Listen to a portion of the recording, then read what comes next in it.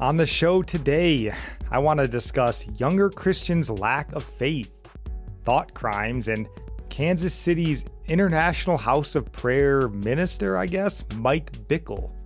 And I'm flying solo today, but I think we could still have a good show, so let's get to it.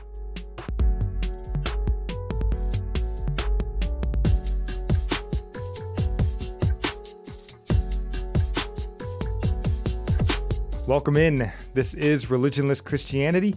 I'm your host, Spencer, though I'm without my beautiful and wonderful co-host, my wife, Nikki. Still very glad that you're here with us today.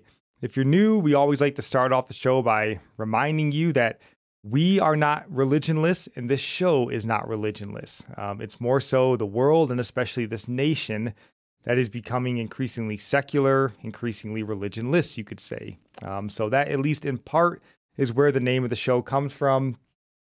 And we're going to try to do today, I say we, I'm probably going to say we a lot because I'm just used to talking about me and Nikki, but I am going to try to do today what I try to do every Saturday, and that's just find some stories from around the world, from around the country that I think have particular interest to Christians, and try to make sense of them from a biblical worldview and help me and you and other Christians who may stumble on here to live a life that's pleasing to Christ. That's the ultimate goal here. So with that being said, I do want to wish you all a Merry Christmas. What? Is it too soon? Too soon for Christmas? I don't know. I saw this post. Let me see if I can pull it up here. Here it is.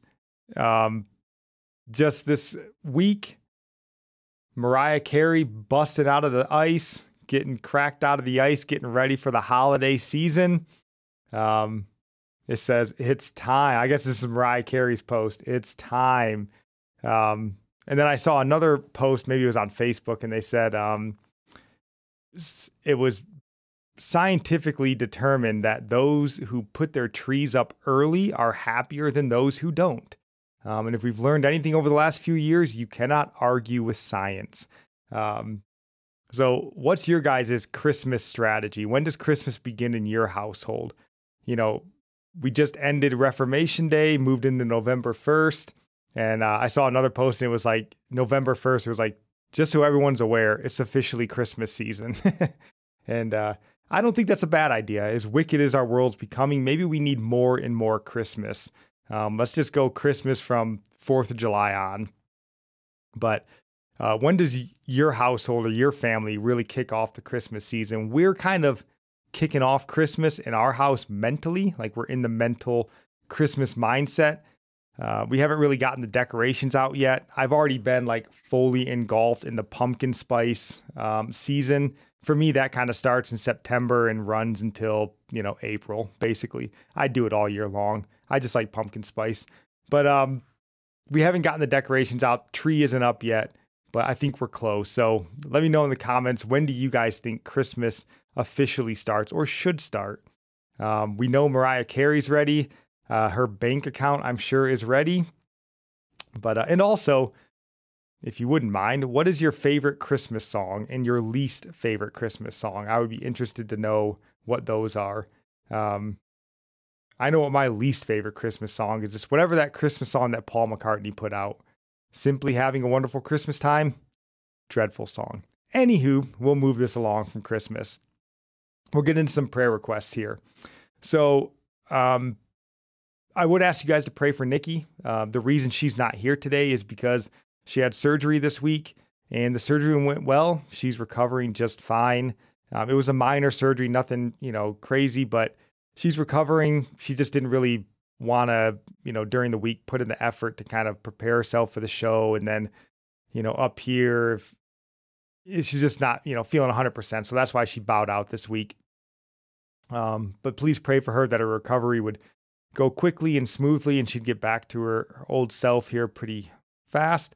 My mom did come into town to help, take care of the house and stuff, which was a blessing because this just happened to be like the busiest week that I've had in months at work. And, then with Nikki, and boy, it's just been kind of a whirlwind of a week. And because of that, we're also, just as an FYI, we're not going to be recording the show next week. I'm going to take a knee, if you will, take a breather next week, because I certainly need it after this week. Got super busy at work, but just pray for Nikki.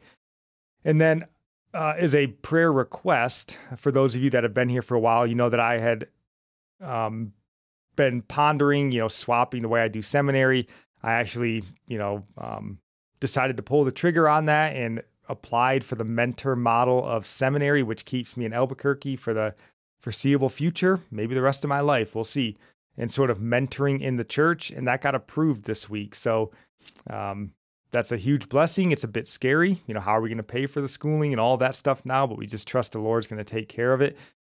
And now I'm, sort of officially kind of mentoring in the church, being discipled in pastoral ministry.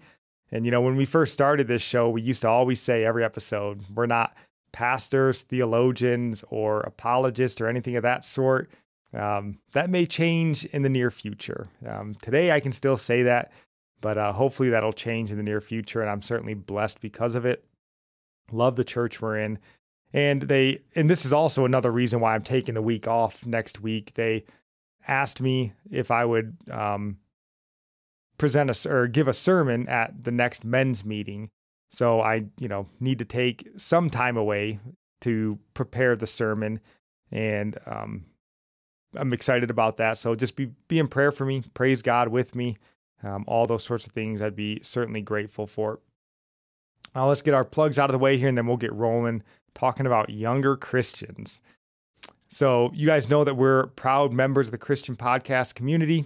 It's a great place to go and find 50 to 60 good Christian podcasts talking about a whole host of issues from a Christian perspective. And the great thing is you subscribe to one feed and you get, all of the shows in that one feed. So you can find them anywhere you listen to podcasts. We're on there and happy to be so. And then, I saw this story. This new, report came out this week from the International Christian Concern, and they have their Persecutor of the Year for 2023. They released this report, and I just wanted to highlight these two little paragraphs here. It says, King, who I guess worked on the report, King cites several flashpoints this year, including Pakistan, where a 5,000-strong mob of radical Muslims destroyed 24 churches and hundreds of homes in the Christian enclave of Jalnwala. And in Nigeria, millions of Christians have suffered attacks from radical Muslims for the last 20 years, resulting in a death toll that may be as high as 1 million and the loss of 3.5 million farms. Across the globe, our brothers and sisters can be imprisoned or simply killed for identifying as followers of Jesus. They're legally prevented from telling others about their faith, and anti-conversion and blasphemy laws are used to falsely charge Christians with crimes. So I bring that up to highlight Cardinal Contingency Solutions. You guys know that we love Cardinal here, and places like Jalnwala, Nigeria, they're dangerous, but they need the gospel. But you don't have to go in just, on a hope and a prayer with a Bible in your hand. Not that there's anything wrong with that, right? But you can go in more prepared, and Cardinal can get you prepared. You can learn what sort of dangers you and your team might face, what sort of threats are in the area, how to handle those threats, what sort of assets are in the area, how to protect your team if things go sideways, and set yourself up for success in these areas that are a little more dangerous for Christians, because they need the gospel, but we don't need to be, just winging it when we go out there. We can be prepared, and Cardinal can get you prepared. So if you've got a church, a missionary team, if you're a missionary, just consider a phone call or an email to Cardinal and see what they can do for you. I don't think you'll be disappointed. And then lastly here, the selfish plug.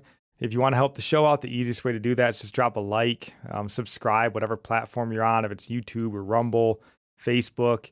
And if your podcasting platform allows you to follow, subscribe, please consider doing that. Leave a comment or a review if that's an option as well. And if you listen on Spotify, Spotify allows me to sort of put in questions or polls on each episode, and I try to add either a question or a poll to each episode, and go in there, you can answer them. It's just another way for me to sort of connect with you guys and, try to build a community, because that's the goal here.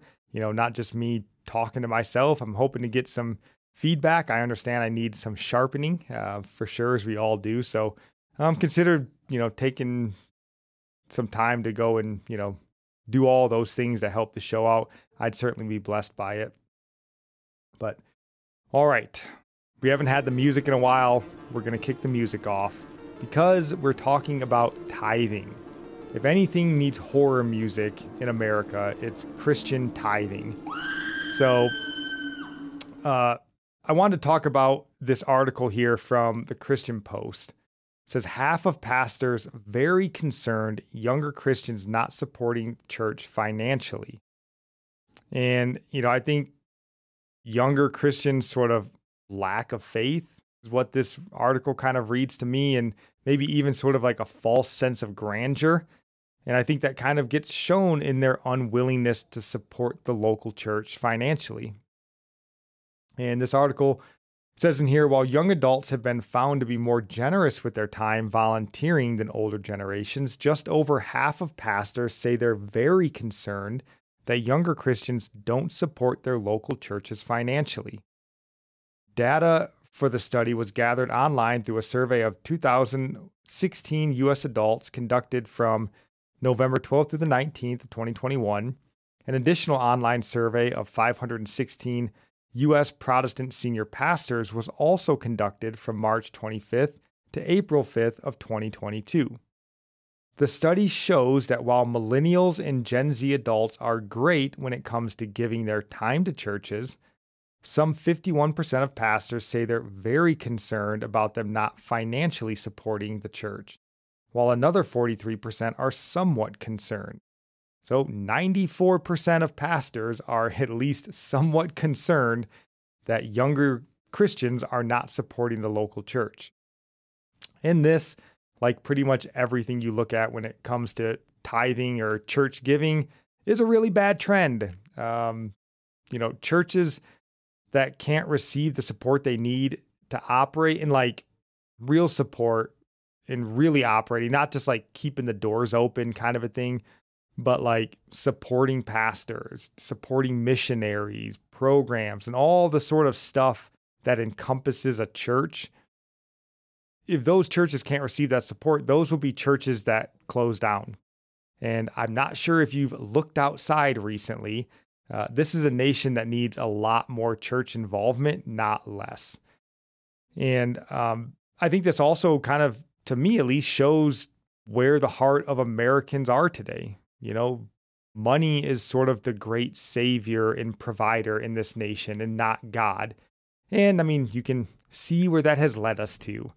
So, not a good spot to be in, not a good trend, though not a surprising trend, I would say. And it is interesting that the millennials and the Gen Z, they're willing to contribute their time, the article says, but they're not willing to contribute their money. So like, what does that say about their thought processes? And to me, I guess it kind of makes sense. Millennials are the me generation. I didn't make that up. Time magazine had an article back from 2013 calling them the me generation. And I think this article sums up pretty well. It says, here's the cold, hard data. The incidence of narcissistic personality disorder is nearly 3 times as high for people in their 20s, which those would be people in their 30s or potentially early 40s now, as for the generation that's now 65 or older, according to the National Institutes of Health. 58% more college students scored higher on a narcissism scale in 2009 than in 1982. Millennials got so many participation trophies growing up that a recent study showed that 40% believe they should be promoted every 2 years, regardless of performance. They are fame obsessed. 3 times as many middle school girls want to grow up to be personal assistants to a famous person as want to be a senator, according to a 2007 survey. 4 times as many would pick the assistant job over CEO of a major corporation. They're so convinced of their own greatness that the National Study of Youth and Religion found the guiding morality of 60% of millennials in any situation is that they'll just be able to feel what's right. Their development is stunted. More people ages 18 to 29 live with their parents than with a spouse, according to the 2012 Clark University poll of emerging adults. And they're lazy. In 1992, the nonprofit Families and Work Institute reported that 80% of people under 23 wanted to one day have a job with greater responsibility. 10 years later, only 60% did. So, again, not a very glowing description of the millennial generation. And that's, again, just the millennial generation. I would say the Gen Zers haven't exactly gotten any better, and it makes sense, going back to kind of the volunteering instead of giving money thing. Like, if you have a love of money, which we've talked about a lot on this show, Americans having a love of money, but you also have a desire for recognition because of your sort of narcissistic personality traits, the thought of like, I want you to see that I'm doing something great or whatever, but I don't actually want you to touch what I love the most, which is money. That kind of makes sense, even in a church context, right? Hey, I'd love to volunteer. Look at me. I'm out here as a greeter. I'm, doing all these things. Tell me how great I am. And it's like, hey, do you want to help support the church financially? Whoa, slow down. Like, that's my money, right? And I worked hard for it. I don't know. That just makes sense to me. And this article goes on in here and it says, younger donors are far less given to focusing on their local area or even domestic work in general, at least regarding charitable giving among evangelicals. It appears to be true that younger generations have a much more global mindset than their parents or grandparents. Researchers added, this spells significant opportunity for international organizations, but also potential long-term concern for local domestic charities.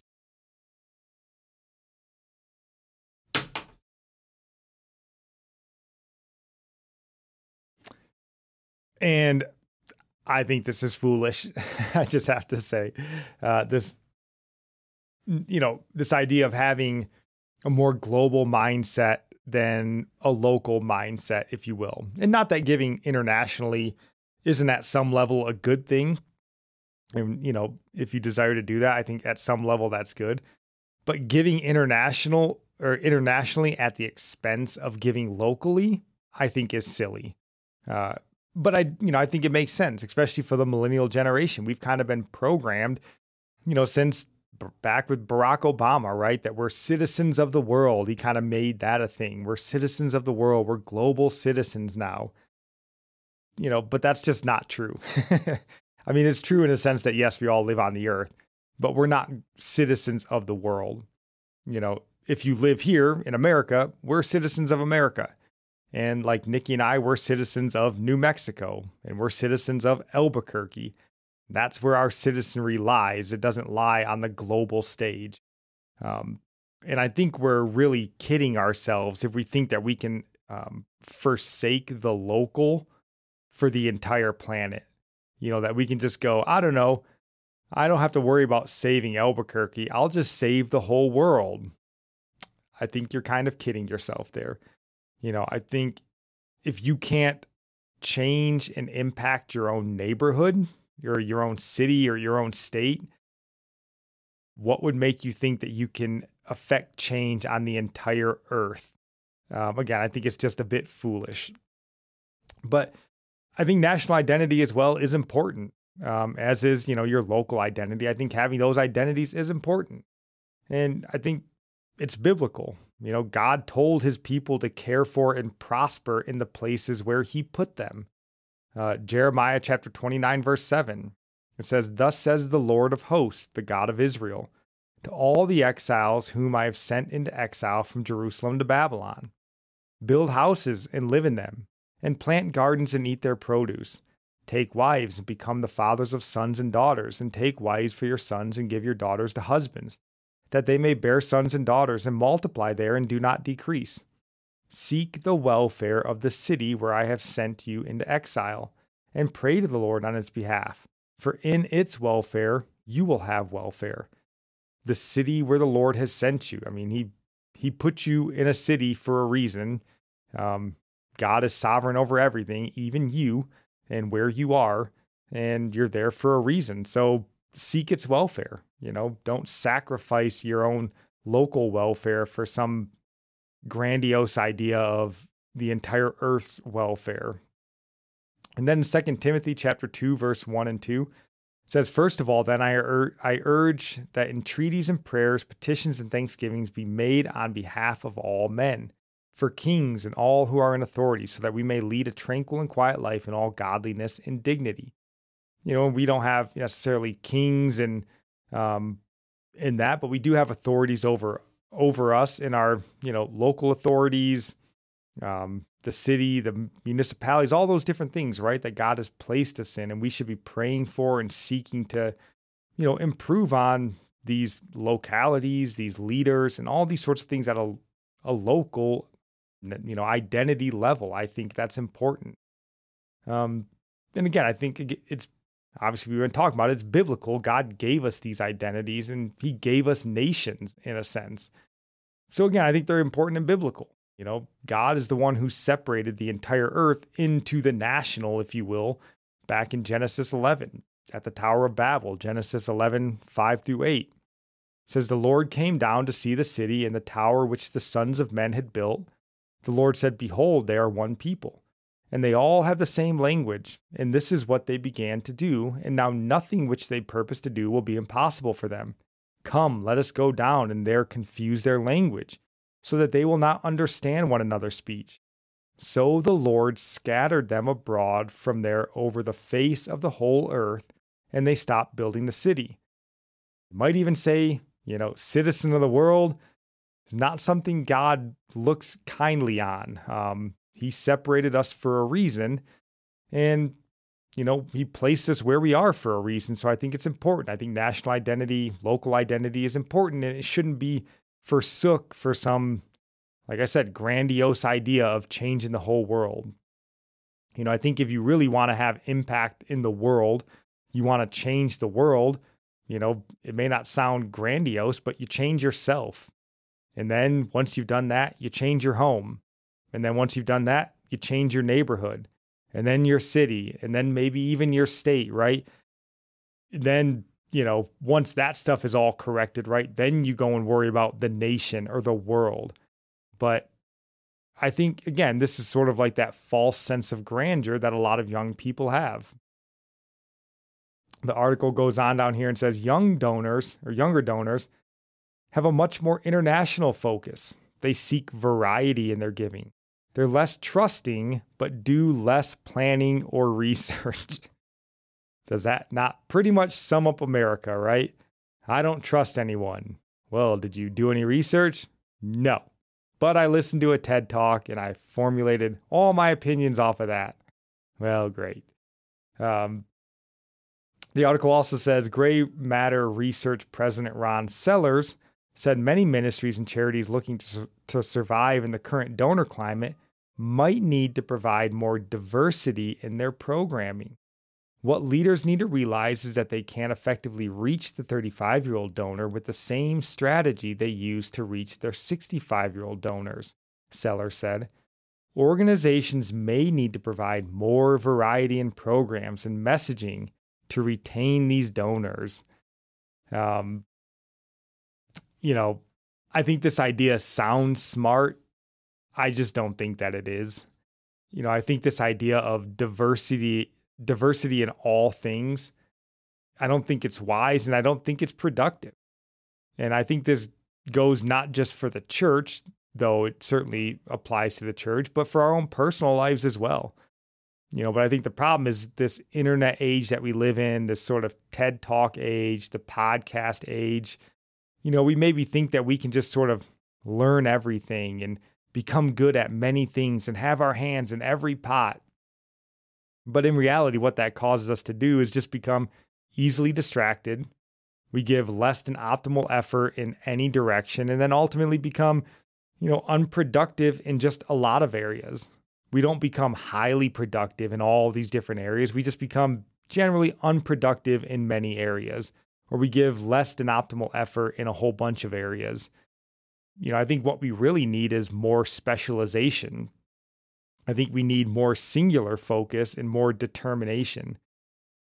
And again, I think this goes for, probably businesses and people just the same, or churches just the same. If you want to be successful in really any walk of life, I think the best and the most proven way to get there is dedication and perseverance. Like if you want to be a great doctor, give yourself to the study of medicine and then be focused, be diligent. If you want to be a great basketball player, right?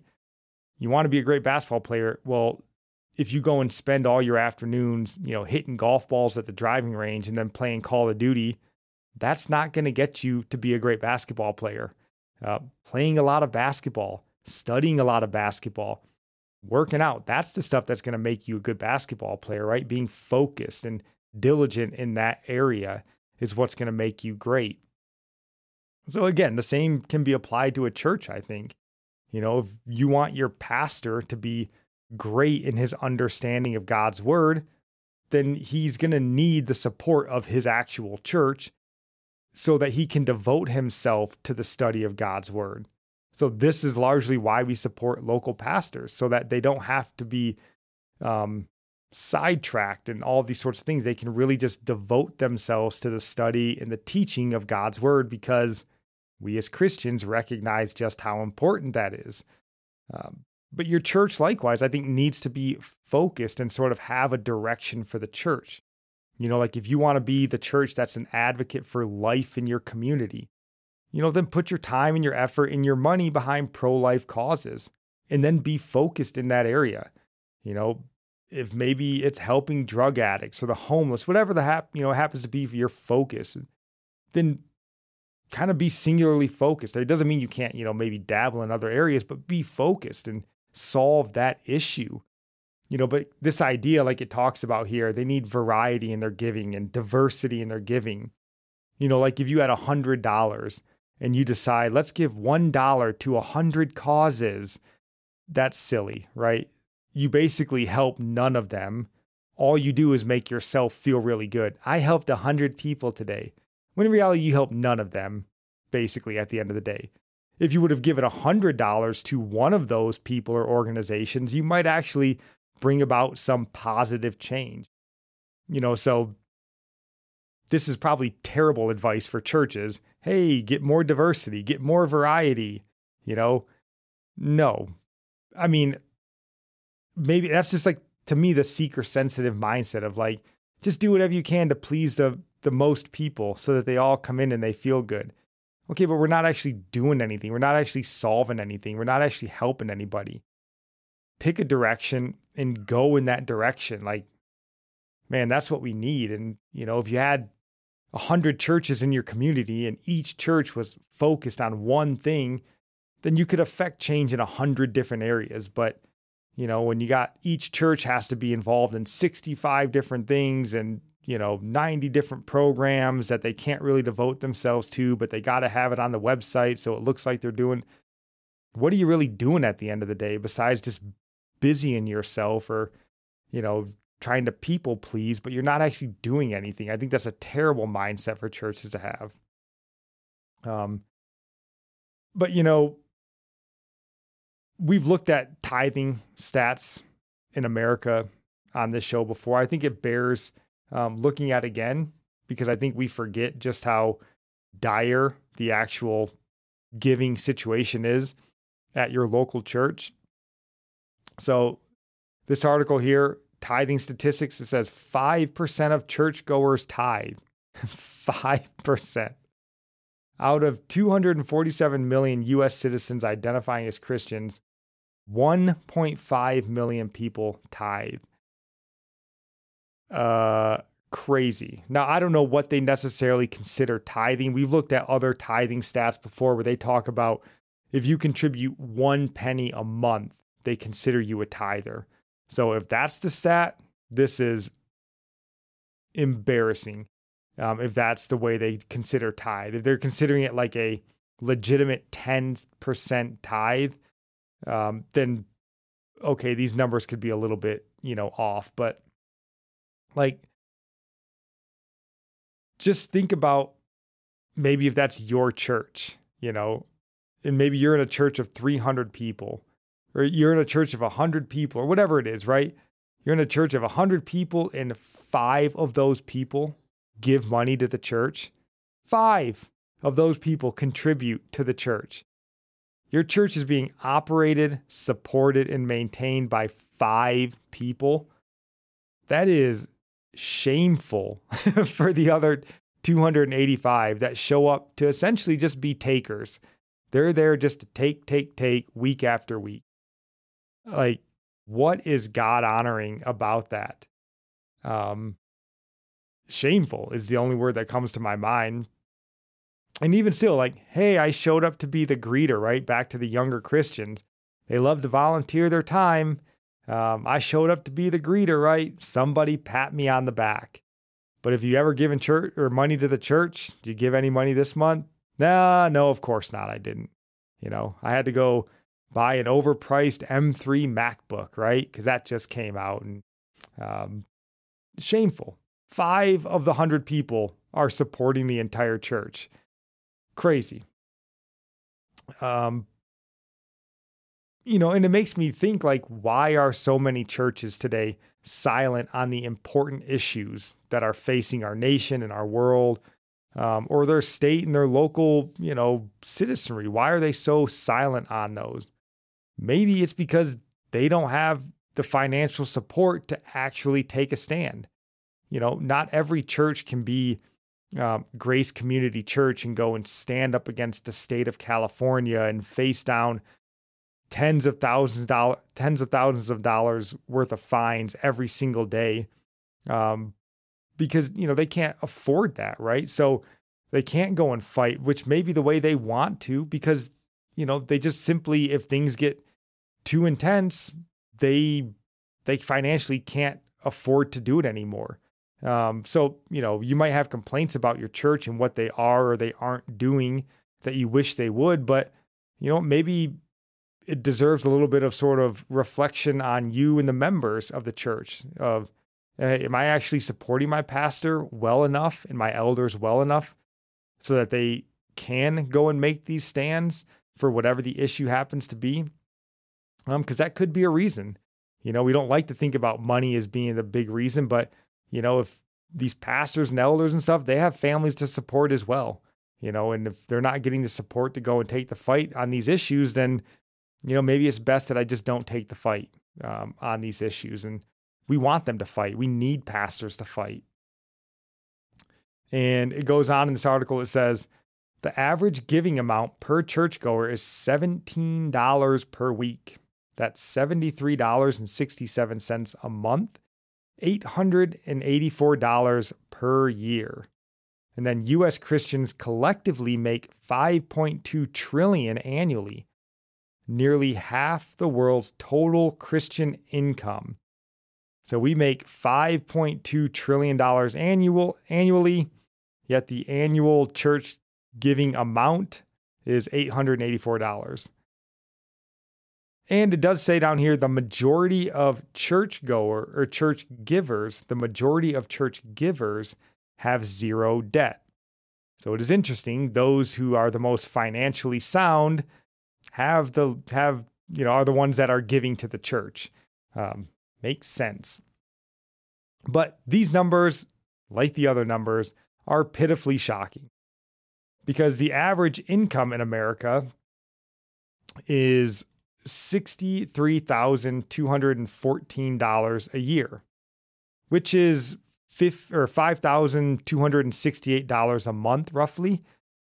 And like this article says, only 74 of those dollars goes to the church on average. So out of the average American making roughly $5,300 a month, $74 goes to the church.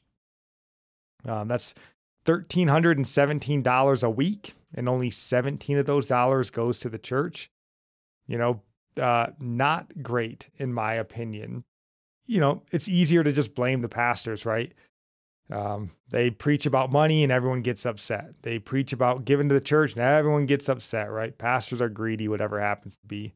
But these pastors, they have families to support. And again, we want them to go take the bold stand, fight, push back, stand for God. Well, let's get behind them and let's show them that we support them. And, where your money is tends to be where your heart is. So show them where your heart is by helping them, have the support that they need to go and take these fights. To me, this sounds like a kind of a plank in the eye kind of a moment, right? I want the church to go and, fight these culture wars and have the loudest voice in the room, but I'm not actually going to, put any of my money towards making sure they can go and do what they need to do.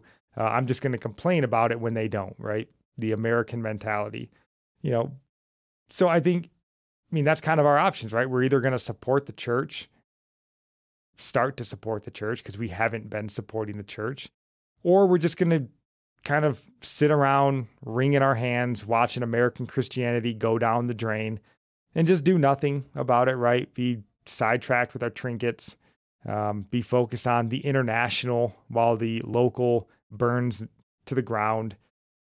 I think it's foolish. I think it's silly. I think it's more about how I feel, how you feel, than about what's actually right or good or what actually affects change. I just think it's silly.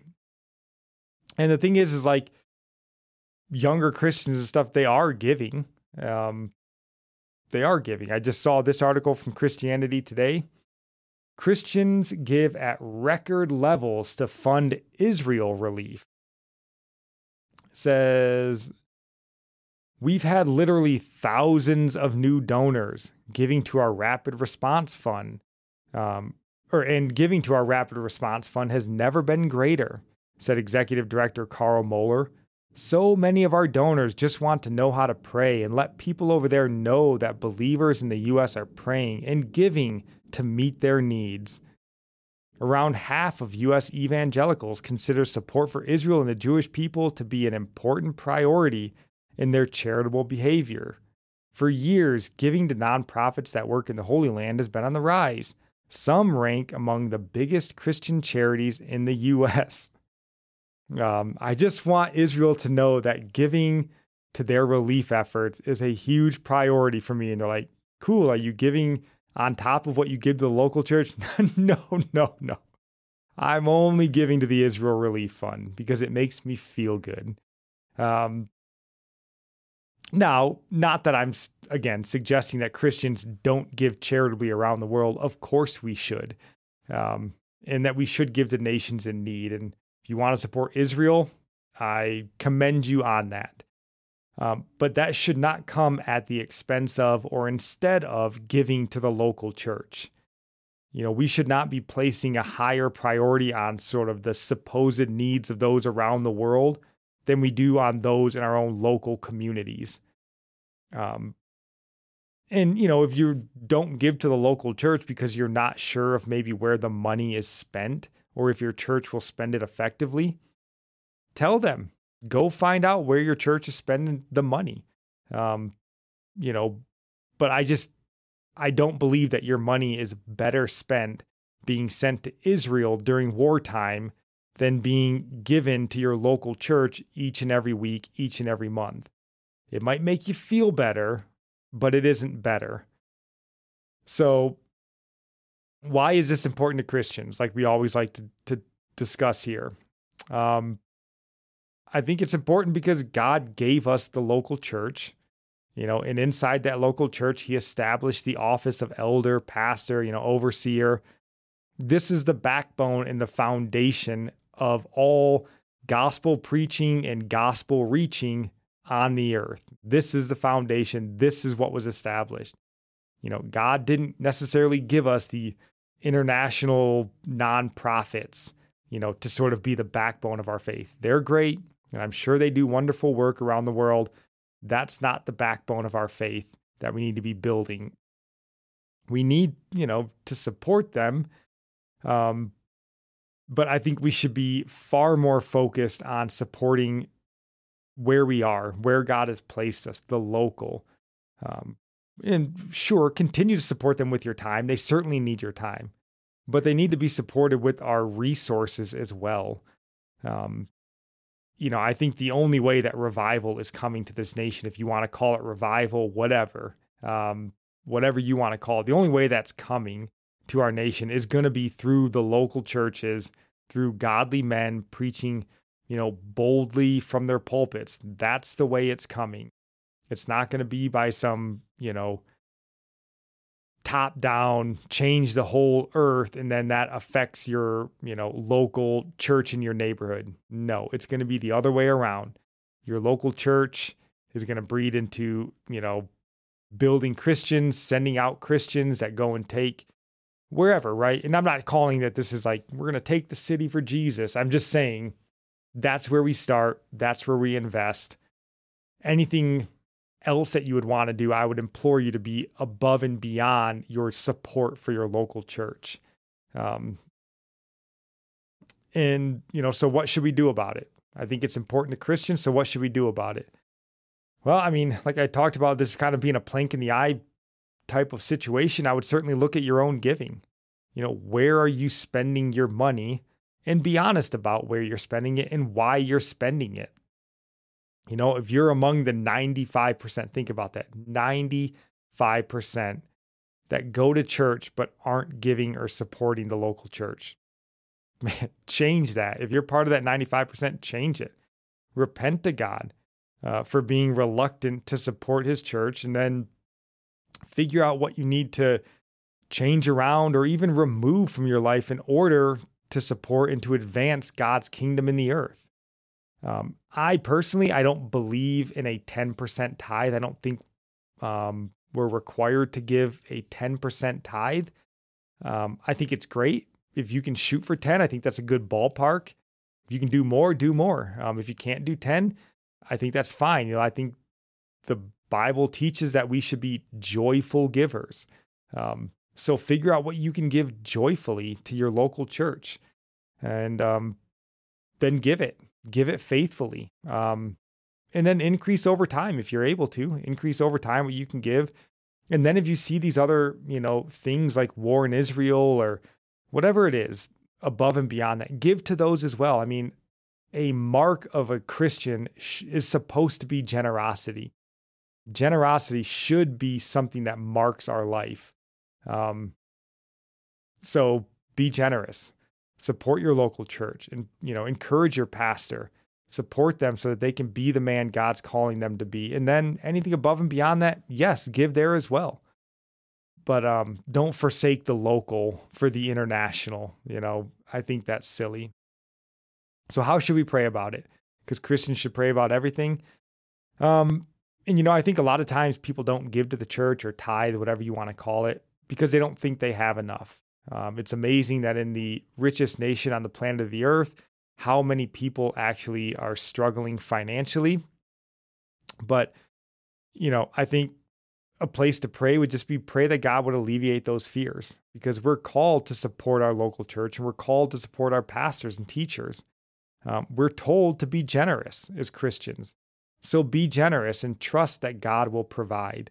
He always provides. He always provides. And pray also, again, that you wouldn't place these sort of worldly or maybe even these grandiose, and I would say even selfish desires about the need for gospel reaching or whatever, souls being reached on some international stage, that you wouldn't place those over impacting the area where God has you. Because again, I'm not suggesting that we don't give in those ways, but we need to be focused on taking care of what God's given us and where he's placed us. That's important. And I'm also not suggesting that giving is always easy. Of course it isn't. And I'm not telling you either that, if you haven't tithed and you start tithing, that God's going to somehow open some windfall of financial blessing. I'm not telling you any of that. I'm simply telling you that Christians are instructed to support the church, to support pastors, and to be generous with their money. So obey God and trust God with the outcome. God never disappoints. So pray that God would alleviate those fears for you. I'd love to know what you guys think about this. Am I being too harsh? Nikki's not here to soften the edges for me. So let me know if you think I'm off base on this. But I just think it's silly. And I think it has I think we see the results of it in America. Faith is dwindling in America, and yet we're worried about, spreading the gospel around the world, which is good. But, man, it starts with the local, right? Like, where do we raise up missionaries in the church, right? Where do we send out missionaries from the church? Where do your kids come to hear about God? In the church? Like, that's the foundation. That's what God gave us, and that's what we need to take care of and nurture. So, love to know what you guys think about this, but we have a couple more stories that I want to get to. And this one comes from CatholicVote.org. Don't know what that is, but it says, it's titled, UK Thought Crime Police Target Women's Silent Prayers Outside Abortion Clinic. It says police officers in the United Kingdom targeted a woman for praying silently outside of an abortion clinic in their latest prosecution of thought crimes. On October 18th, West Midlands police officers in Birmingham, England, approached Isabel Von Spruce in the legally established buffer zone of an abortion clinic and informed her that she would be fined for her actions outside the clinic. Von Spruce's only actions, however, were standing and praying silently outside of an abortion clinic. Birmingham, England. Yes, you can practice your Christian faith inside a state-sanctioned buffer zone in Birmingham, England. But yes, the West is doing fine. The article goes on and says, the UK government urgently needs to clarify that silent thoughts can never be illegal. Think about that. UK needs to urgently clarify that silent thoughts can never be illegal, even if those thoughts are in disagreement with the views of the state. This is the third time I have been treated like a criminal for peacefully, silently, imperceptibly praying for women who are likely facing one of the worst days of their lives, Isabel Von Spruce said to the Alliance Defending Freedom UK. In November 2022, Von Spruce was arrested for praying in a buffer zone where authorities have banned any expression of approval or disapproval of abortion, including through prayer, ADF UK reported. The city council fully acquitted Von Spruce's case in March after no evidence of a crime was found. 2 weeks later, she was arrested again for praying silently outside a clinic. She was acquitted once more. Meanwhile, the Birmingham City Council declared itself bankrupt in September and announced that it would cease all non-essential spending. Nothing you can trust more than the thoughts and actions of leadership councils who bankrupt entire cities. So Isabel Von Spruce arrested 3 times for thought crimes, calling on the UK's government to clarify that personal thoughts, silent thoughts, can never be illegal. 2023 in the West, huh? But so first off, kudos to Von Spruce for having the conviction to actually continue to show up and pray. She is a hero. Man, what backbone to just show up, get arrested. This is, man, amazing. A woman of such strength and character. But you read this and it's just, prepare for having your thoughts criminalized in the West. And what's interesting is we're kind of seeing a shift, I think. I'm not a sociologist or anything and study these things, but just from my purview, seems like we're kind of having a shift where people are sort of being woken out of their doldrums to sort of realize in one sense kind of how aggressive and overbearing and how godless a lot of our governments are, which is good.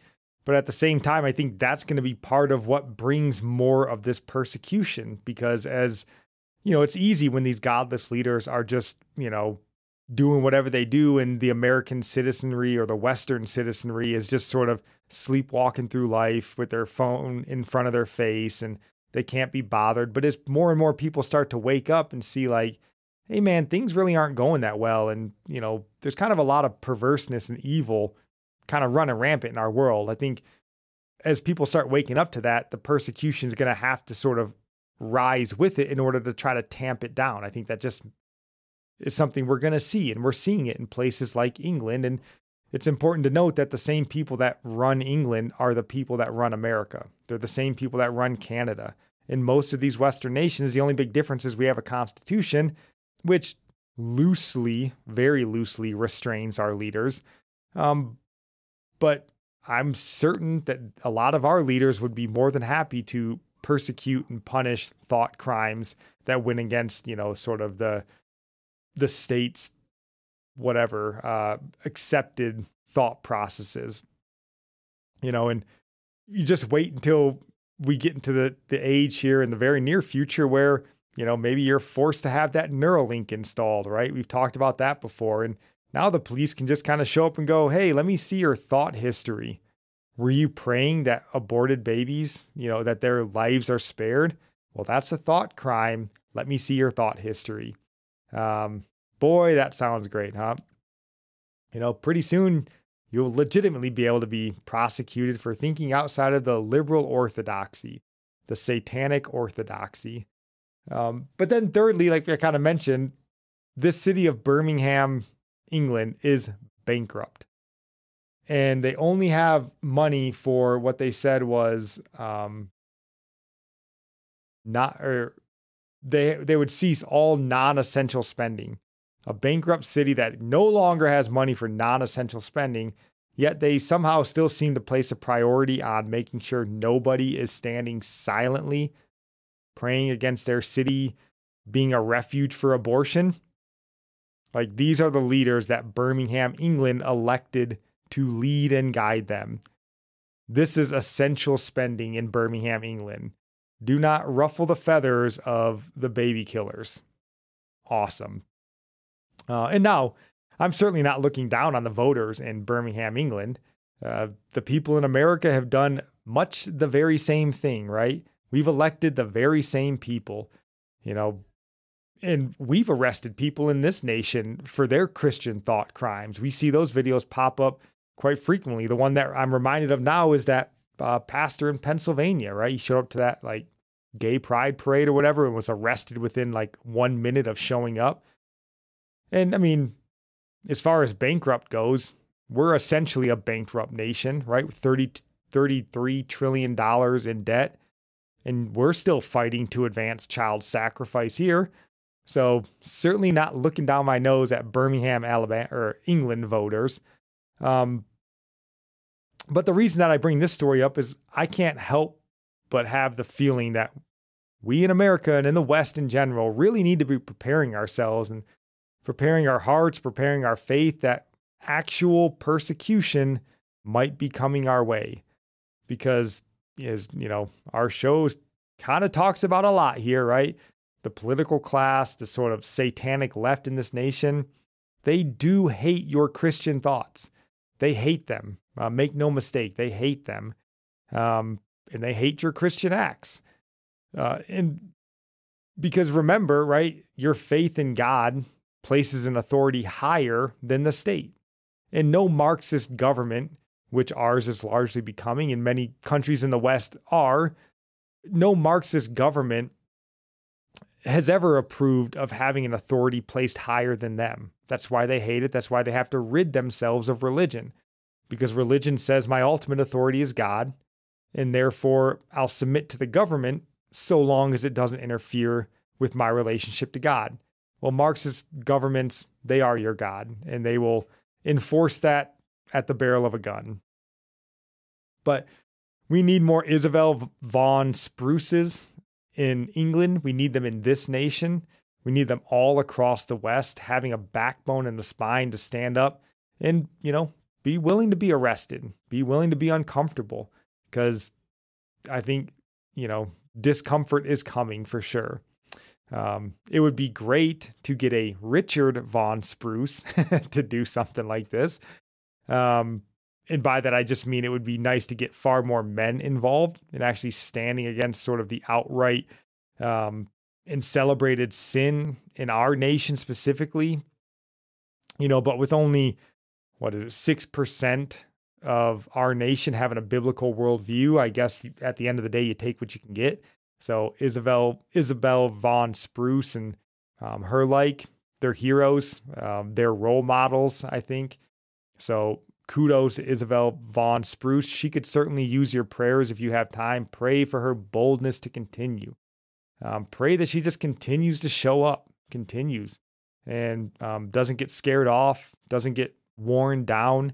I'm sure that's a lot of what this is, right? Just continue to arrest her. We know we're going to let her go, but just continue to make it hard, make it uncomfortable for her. So pray that she wouldn't become discouraged.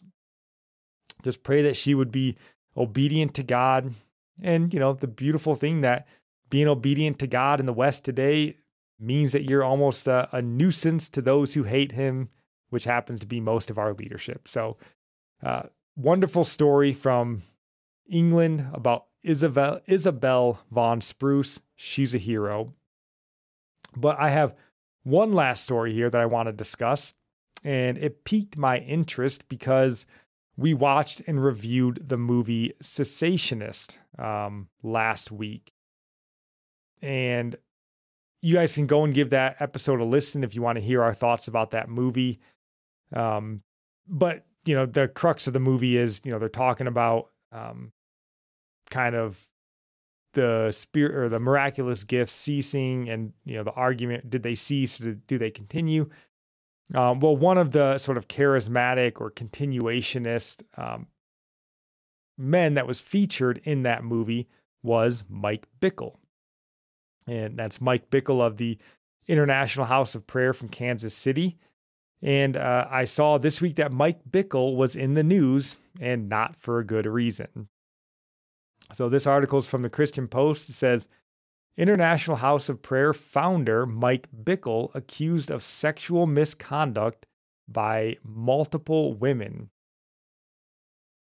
It says International House of Prayer Kansas City founder Mike Bickle has agreed to step away from public ministry as he is investigated for serious allegations, including sexual immorality, that have been made against him by multiple women. Leaders of the charismatic evangelical movement and mission organization based in Kansas City, Missouri, made the revelations of the allegations Sunday at the 11 a.m. service of the ministry's local church expression, Forerunner Church, where Isaac and Morgan Bennett served as lead pastors.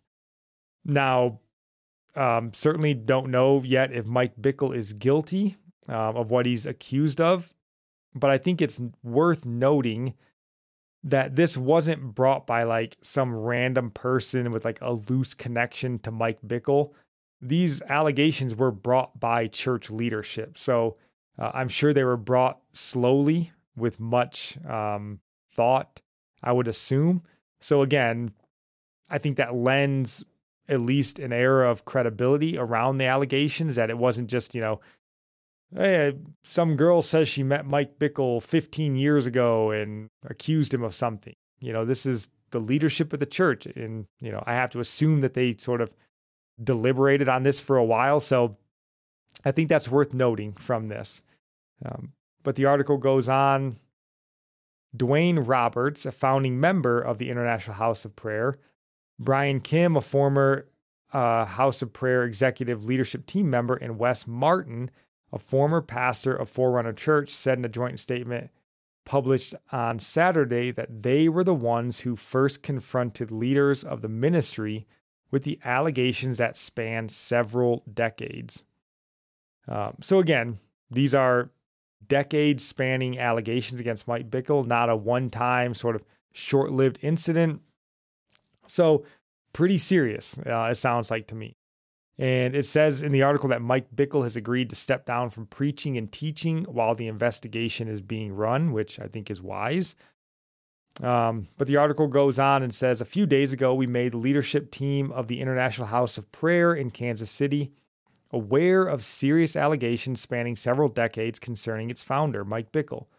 Without going into details to protect the privacy of the victims' identities, we have found these allegations of clergy sexual abuse by Mike Bickle to be credible and long-standing. They began in their statement. The credibility of these allegations is not based on any one experience or any one victim, but on the collective and corroborating testimony of the experiences of several victims.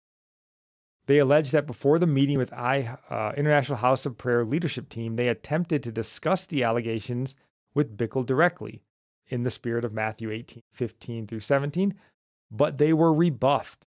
Bickle also attempted to intimidate, isolate, manipulate, and discredit his victims. So, pretty serious allegations against Mike Bickle, and obviously a pretty bad look for Mike Bickle if this is true, not just on the sexual assault or sexual misconduct thing, but also on the intimidation piece. If either of those are true or both, not great. And I have one more article from Christianity Today that touches on this story. And it says, the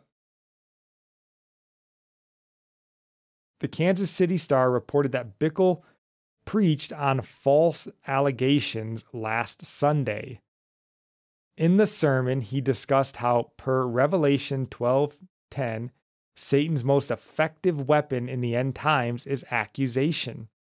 And he turns whispered innuendos into hostile accusations that destroy lives and relationships, according to sermon notes linked by the Roys Report. Bickle also said that the church is approaching the most glorious and challenging hour in the history, with the dragon, Black Horse, breathing on many to accuse and betray each other.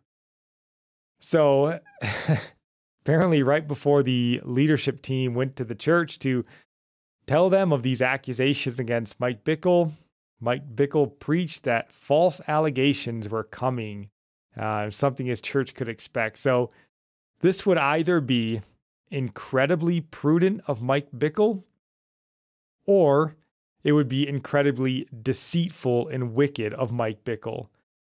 You know, if you have some inclination that these allegations are coming, and you take to the pulpit to preach to your congregation a message that builds sort of a shelter or a protection for you against the potentially truthful allegations, boy, that is a wicked, wicked thing.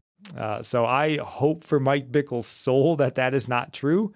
You know, if James is right that teachers will be judged more harshly, and that's something you do as a teacher, may God have mercy on his soul. Now, it could just be prudent and, could be truthful, right? These could be false allegations. I don't know. But not a good look. And one last paragraph, I think, from this article. It says, at International House of Prayer, Bickle emphasizes fasting, prophecy, the spiritual realm, and the end times. Some consider his ministry a part of the independent charismatics, though he has rejected the New Apostolic Reformation label. He appeared on Charisma's Strange Report earlier this month to share a prophetic word regarding the war in Israel. And earlier this year, he held a fast for the salvation of Israel, which Bickle says will bring about the second coming. And this ultimately is why I wanted to bring this story up regarding Mike Bickle. In the Cessationist movie, Mike Bickle is on there and he explains that, I'm kind of paraphrasing, right? But that modern prophecy, or he's explaining what modern prophecy is in that movie. And I think, and I'm assuming if he's giving prophecy in, whatever that article is, that he considers himself a prophet. But if these allegations are true, and again, Mike Bickle claims to be a prophet, then we, as well as he, we should all be in agreement here. We should be ready to resoundingly proclaim that he is an evil and wicked man and a false prophet, if these allegations are true. Because, being a prophet isn't just simply like, hey, I'm going to tell you something that God revealed to me. That's not the biblical sort of identity of a prophet. Prophets have to be people of sound doctrinal orthodoxy, in the sense that what they prophesy needs to be in line with Scripture. Prophets need to be people of moral integrity. And then prophets also need to be 100% accurate in all of their prophecies if they're going to be considered a prophet, right? So, and we can go back to, for doctrinal orthodoxy, Deuteronomy chapter 13, verses 1-5. It says, if a prophet or a dreamer of dreams arises among you and gives you a sign or a wonder, and the sign or the wonder comes true concerning which he spoke to you, saying, let us go after other gods, whom you have not known, and let us serve them, you shall not listen to the words of that prophet or that dreamer of dreams. For the Lord your God is testing you to find out if you love the Lord your God with all your heart and with all your soul. You shall follow the Lord your God, and fear him, and you shall keep his commandments, listen to his voice, serve him, and cling to him. But that prophet or that dreamer of dreams shall be put to death because he has counseled rebellion against the Lord your God, who brought you from the land of Egypt and redeemed you from the house of slavery, to seduce you from the way in which the Lord your God commanded you to walk. So you shall purge the evil from among you. So, doctrinal orthodoxy, right? If he's prophesying something that even comes true, right? But if it disagrees with what Scripture teaches, he's a false prophet. 2 Peter chapter 2, verse 1, but false prophets also arose among the people, just as there will be false teachers among you, who will secretly introduce destructive heresies, even denying the master who brought them, bringing swift destruction upon themselves. So false prophets exist. They're among us. They have always been among us. But they're evil people, and God will judge swiftly and harshly with them. So if Mike Bickle finds himself in this situation, we need to recognize him as such. But then again, that's just the doctrinal orthodoxy piece, right? They need to be people of moral integrity. Jeremiah chapter 23, verse 14 and 16, it says, also among the prophets of Jerusalem, I have seen a horrible thing, the committing of adultery and walking in falsehood. And they strengthen the hands of evildoers, so that no one has turned back from his wickedness. All of them have become to me like Sodom, and all her inhabitants like Gomorrah. Therefore, says the Lord of hosts concerning the prophets, behold, I am going to feed them wormwood and make them drink poisonous water. For from the prophets of Jerusalem pollution has gone forth into all the land. Thus says the Lord of hosts, do not listen to the words of the prophets who are prophesying to you.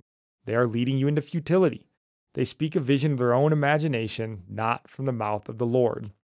So again, if Mike Bickle is given into sexual misconduct, that places him squarely in sort of the false prophet, wicked, evil column, unfortunately. So certainly hope for, again, his soul's sake, it's not true. But again, we need to be aware of this and recognize it. And 2 Peter chapter 2, verse 2 and 3 again says, many will follow their sensualities, and because of them, the way of truth will be maligned. And in their greed, they will exploit you with false words. Their judgment from long ago is not idle, and their destruction is not asleep. So again, people who claim to be prophets and this sort of thing that give into their sensualities, sexual misconduct, and these sorts of things, they're false prophets. They're evil and wicked men. And again, God speaks quite harshly towards them.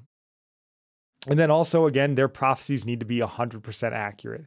Deuteronomy chapter 18, verse 20 and 22 says, but the prophet who speaks a word presumptuously in my name, which I have not commanded him to speak, or which he speaks in the name of other gods, that prophet shall die. You may say in your heart, how will we know the word which the Lord has not spoken?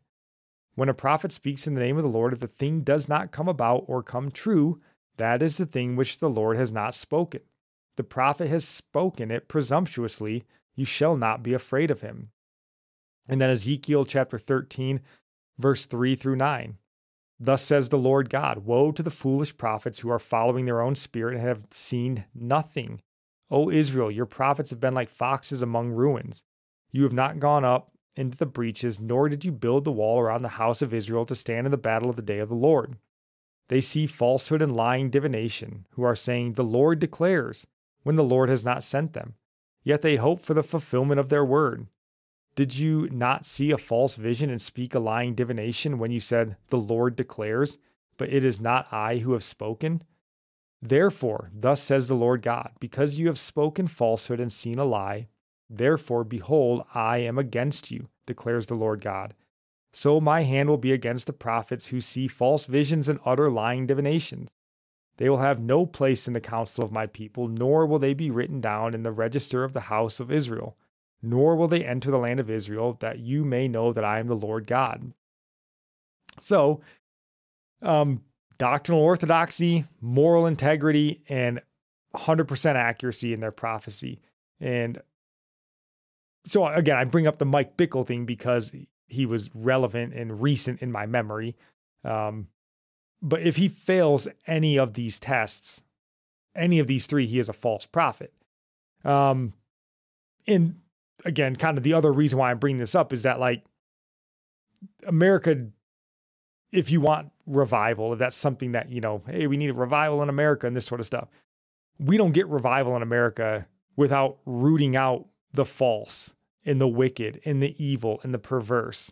And that even goes with those who would claim to be inside our camp. And it probably starts with those who are inside our camp, right? And again, I'm not saying Mike Bickle is that, but I'm saying if these are true, then that would place him squarely there. And we would need to be in the position to acknowledge that, make it clear and rid him, of whatever positions of authority and, prophet status he has until he repents and comes clean of that. Now, obviously doesn't repent and then go back into leadership position. He's, if these allegations are true, he's lost that position.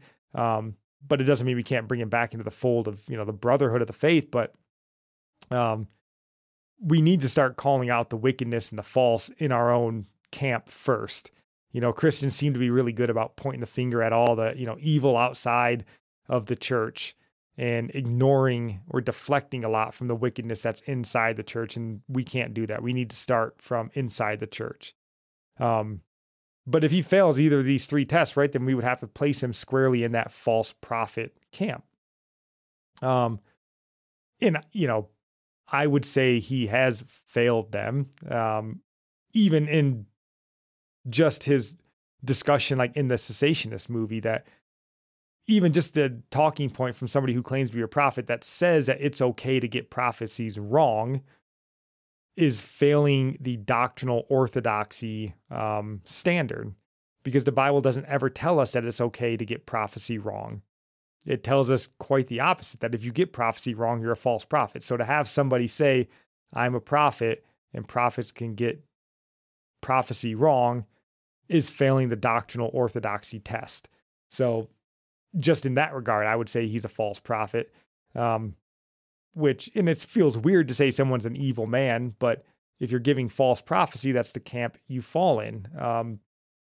So I would call him to repentance if that's true. So that's my opinion there. But I think, again, that's something important for us to recognize, and something we need to be better at in the church today is, not just overlooking all these false. I mean, we've told the story on here before about the pastor that we had years ago who came about that he was in adulterous relationships for over a decade. But the church loved him. It was a big church. And once the allegations came out, people were saying, oh, he's repented. Can't he just come back? No, we should have a higher standard. We should be holding our leaders to a higher standard and, helping and supporting them to uphold that standard, and not just, we like the guy, so the standard doesn't matter. I mean, that's terrible advice, and for anybody's soul as a Christian. So we shouldn't be doing that. And Mike Bickle is just the example that I'm using today. It's nothing personal against Mike Bickle. I don't know the man. I've never listened to a thing he's ever said besides the movie. But, and even in that vein, right, he can repent, I believe, and he should repent. But if these allegations are true and all that sort of stuff, the idea of elder, pastor, overseer, he's lost the possibility of ever resuming those roles again.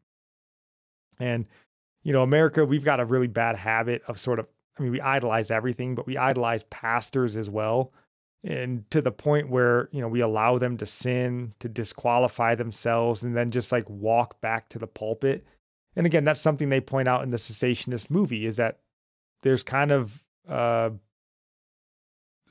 history of that happening in the American church, and it should not be. If we want to be, obedient children of God rather than pastoral fanboys, we must hold our pastors to a biblical standard. They need us to, for their own soul's sake. They need to be held to a biblical standard and not like some celebrity standard that we just lob on top of the pastor. So I certainly hope that these allegations against Mike Bickle aren't true. I hope that he comes to repentance for what I would consider his false teaching anyways, on just the idea of prophecy in the modern church. But please pray for him. I think it's important to identify these things and have the willingness, and I don't say this in a harsh way, false teacher, evil.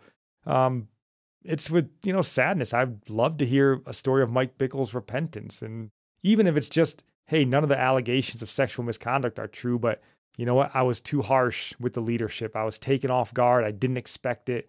Forgive me for that. It's a loving thing that they did to bring these things to my attention, and we need to make sure that this stuff isn't true.